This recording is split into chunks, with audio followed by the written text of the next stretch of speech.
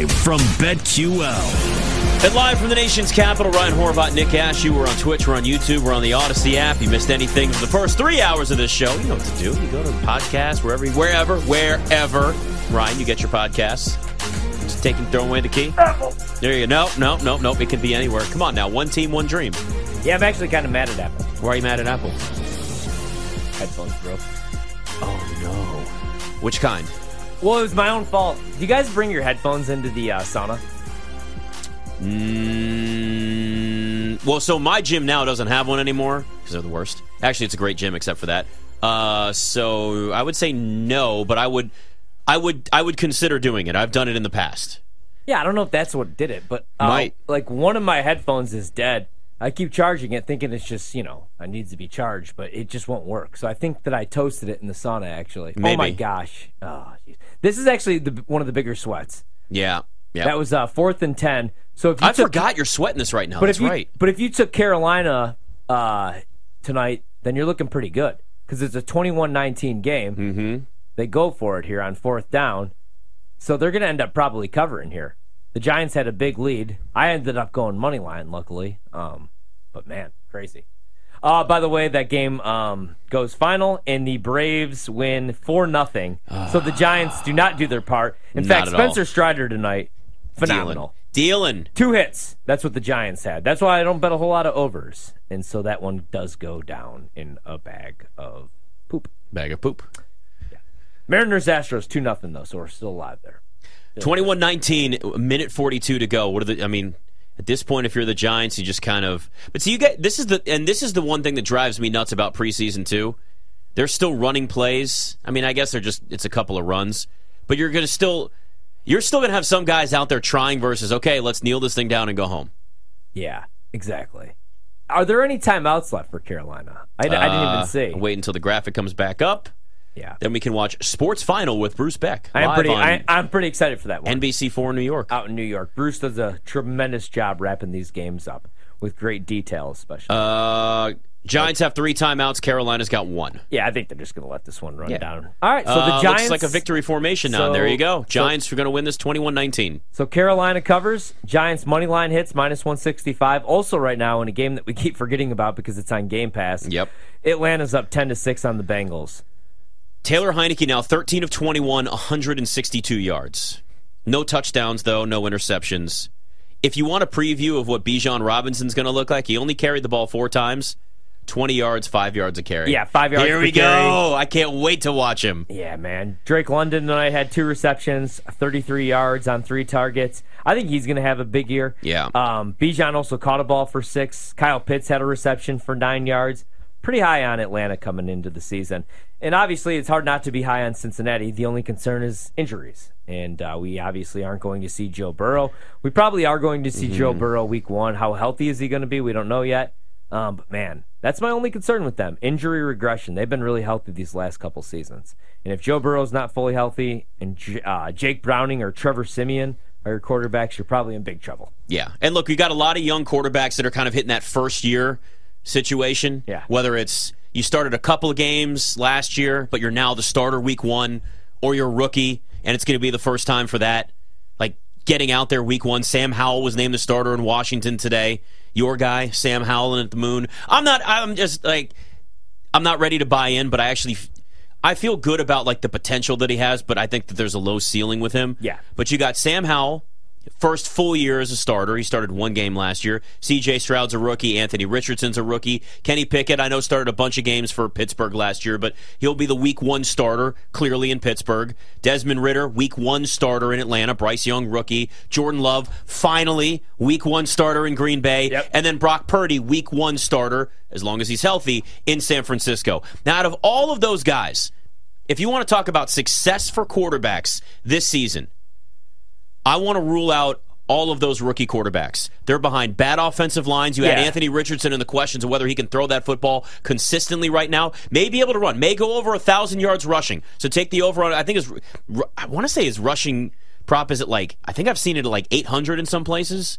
Richardson's? Yeah, or is that too high? Maybe I'm thinking of somebody else. I don't have it in front of me right at the moment. If you've got check what it is really quick. But that would be the only way I'd go with that. Now, if you're going to look at quarterbacks, though, these young quarterbacks, out of all those first-year starters that we just mentioned, the one, like, there's two ways you can dictate the success, right? You can look at stats, goes over receiving yards, touchdown props, all those things, or it can just be manages the game well, doesn't lose games, and the team's successful. If you look at it from that perspective, I would put Jordan Love in that category as the top. Yeah. Team success, but he's got a lot of good team around him, good coaching staff. They're already a playoff team. If you were to look at a player that's in a position to maybe have their own just individual success, I feel like I really actually want to go Kenny Pickett.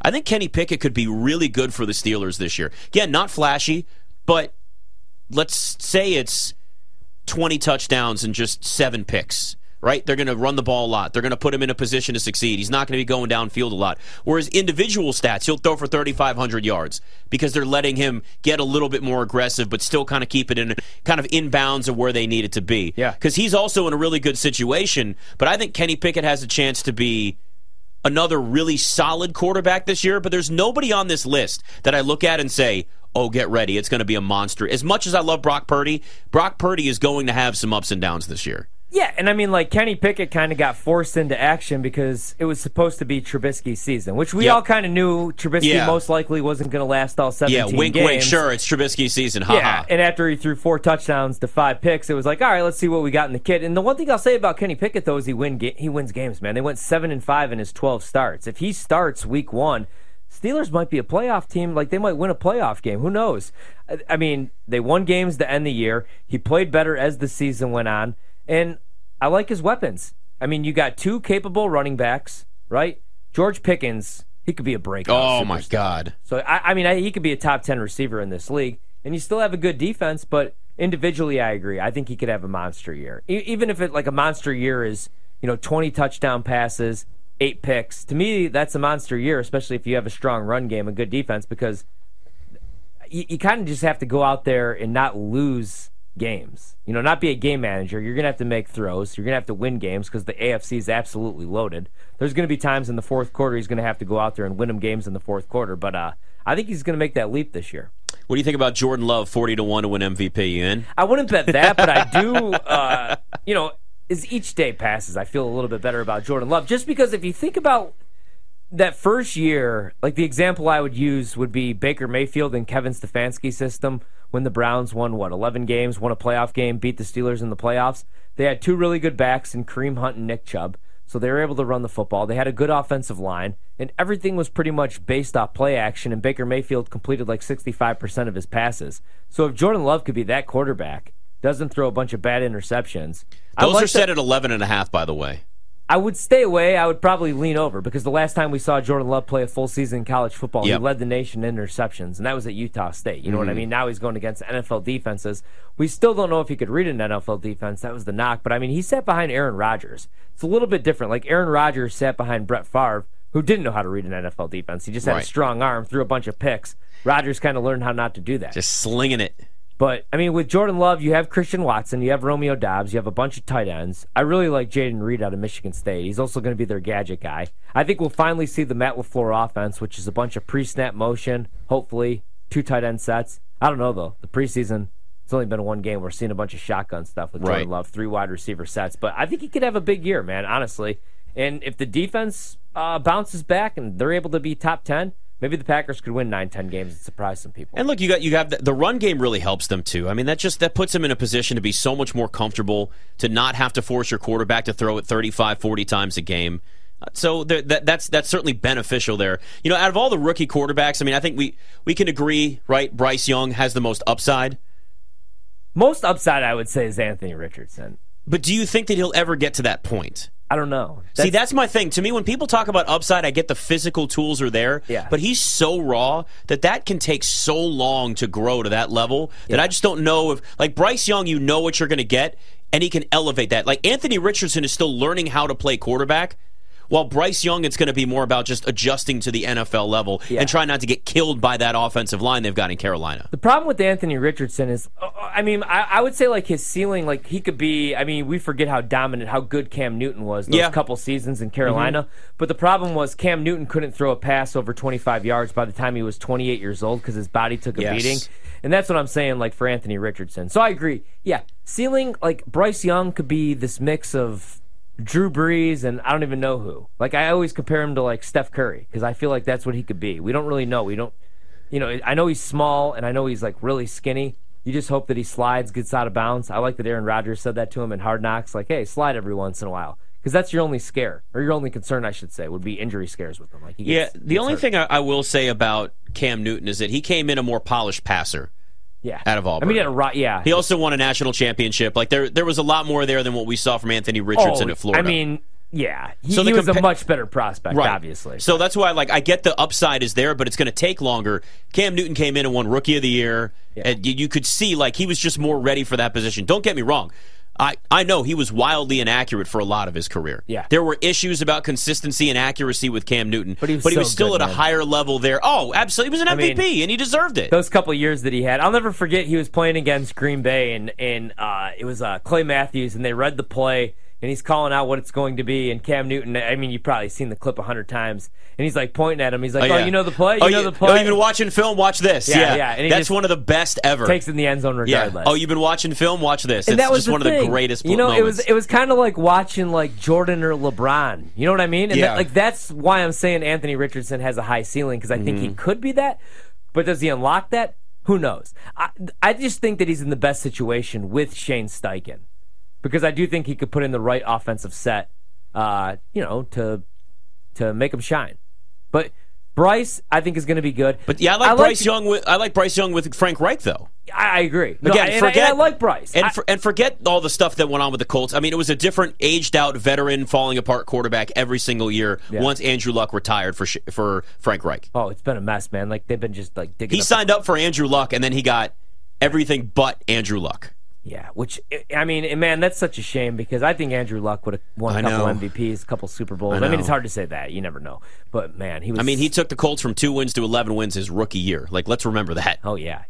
And so I like Anthony Richardson. I mean, like, ceiling-wise. I like Bryce. I just think C.J. Stroud is going to be a good pro, but I think he's always going to be what he is. You know what I mean?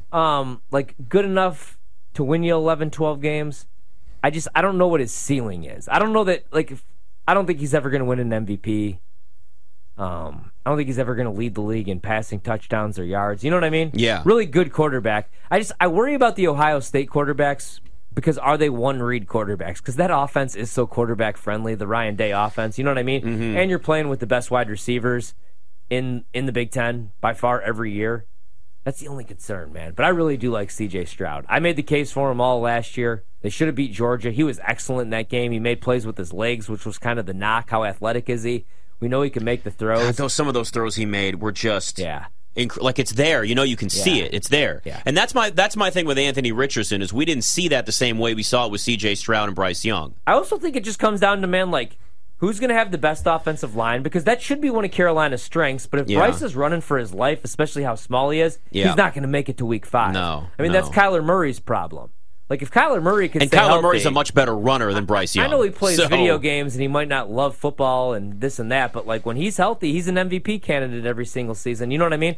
But you got to keep these guys healthy. You got to protect them. So if Bryce has a capable offensive line and actual weapons, he could be a Pro Bowl quarterback, win an MVP. Yes. You know, maybe the same thing for C.J. Stroud. The problem is, right now, I don't like his weapons, as much. Anthony Richardson, we don't love his weapons, but...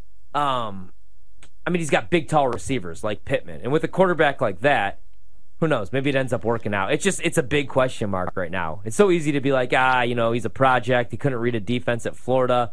It's a mess in Indianapolis. Their owner's a crazy person. Jonathan Taylor doesn't want to be there, and even if he does, is he healthy? It's a mess. But there. you just never know in this league. You know, like you said earlier tonight, like Seattle, we all thought they were going to be this nightmare with Drew Lock as their starting quarterback, and then it ends up like Geno Smith's the comeback player of the year, Pro Bowl quarterback, and now we're talking like Seattle might dethrone the Niners in that division. Seattle's had some luck at quarterback, right? Yeah. I mean, think about it. Yeah. They didn't think Russell Wilson was going to win the starting job as a rookie. No, they paid Matt Flynn all that money. He threw 6 touchdowns in one game. They're like, damn it, that's our guy. That's our guy. 500 yards passing. He was really good in that game, though. It was an incredible game. That's going to be a great fun fact to hit somebody with at a bar, too. Yeah. You know that Matt Flynn threw more touchdowns in a game than Rodgers or Favre.